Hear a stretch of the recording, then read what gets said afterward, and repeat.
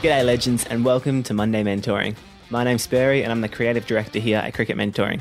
You might have seen recently that in our Cricket Mentoring community, Scholes has been going live, answering real questions from real players in our community. From players like you that might have a burning question that Scholes can answer. Well, we've decided to give you an inside look and gain access inside our community. Every Monday from now on, we're going to be posting a Monday Mentoring podcast.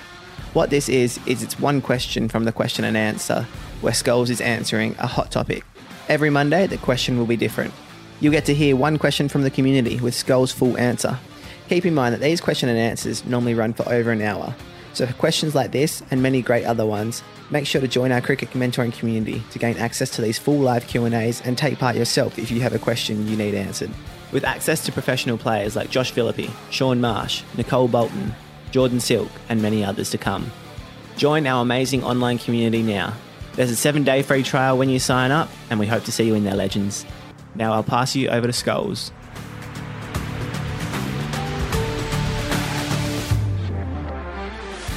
When I'm training to play short balls with someone chucking them down from the net, I generally play them quite well. When I face short balls and nets, I tend to hesitate and move away. I'm guessing that's because I prepare myself for a short one during throwdowns. They're a lot more unpredictable nets. What's a good way to solve this challenge? Exactly right, Brennan. When you know it's short, that is taking away the decision of do I go forward or do I go back? And it's cheating, really. It's a great way to practice your technique and your skill. It's a great way to develop the skill of like playing the short ball, but it's actually not the art of batting. The art of batting is watching the ball, making a decision. Do I go forward? Do I go back? Do I attack or do I defend? And then executing that shot and that decision. So when it's already, you know it's going to be short, you already know you can get in position early. So the only way to get better at it is to A, get the technique of it right, and you can do that with underarms or sidearm or whatever. When it's just all short balls, that's how you can get the technique right. But then it's about making the decision. And I would say, okay, once you're starting to nail the technique of your pull or your defense, your cut, punch, whatever it is, then you say, all right, just throw me 2 short balls out of every 5. So then you're not sure when it's coming, but you know you're going to get quite a few. So, okay, it's full, forward. Okay, there's short. Okay, it's short again.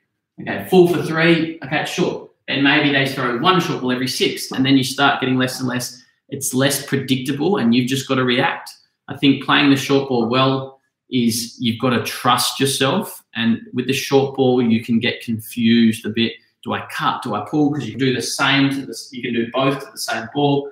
So it's just trying to trust your instinct, trying to trust your first decision whenever it's the short ball. But keep practicing it exclusively to get the technique right. But then you've got to do more and more practice when it's unpredictable and you don't know the length, because that is the art of batting. That is the skill, is seeing the ball, making a decision, moving and hitting. So, yeah, I hope that helps, mate. That's it for today. I really hope you're enjoying these fascinating stories from amazing people that we're sharing with you guys. If you are enjoying this podcast, I'd love it if you could please take 60 to 90 seconds to leave a review, as it helps us move up the rankings and get heard by more people. Thanks a lot for listening. Now it's time for you to go out and get it done, legends. Shot boy!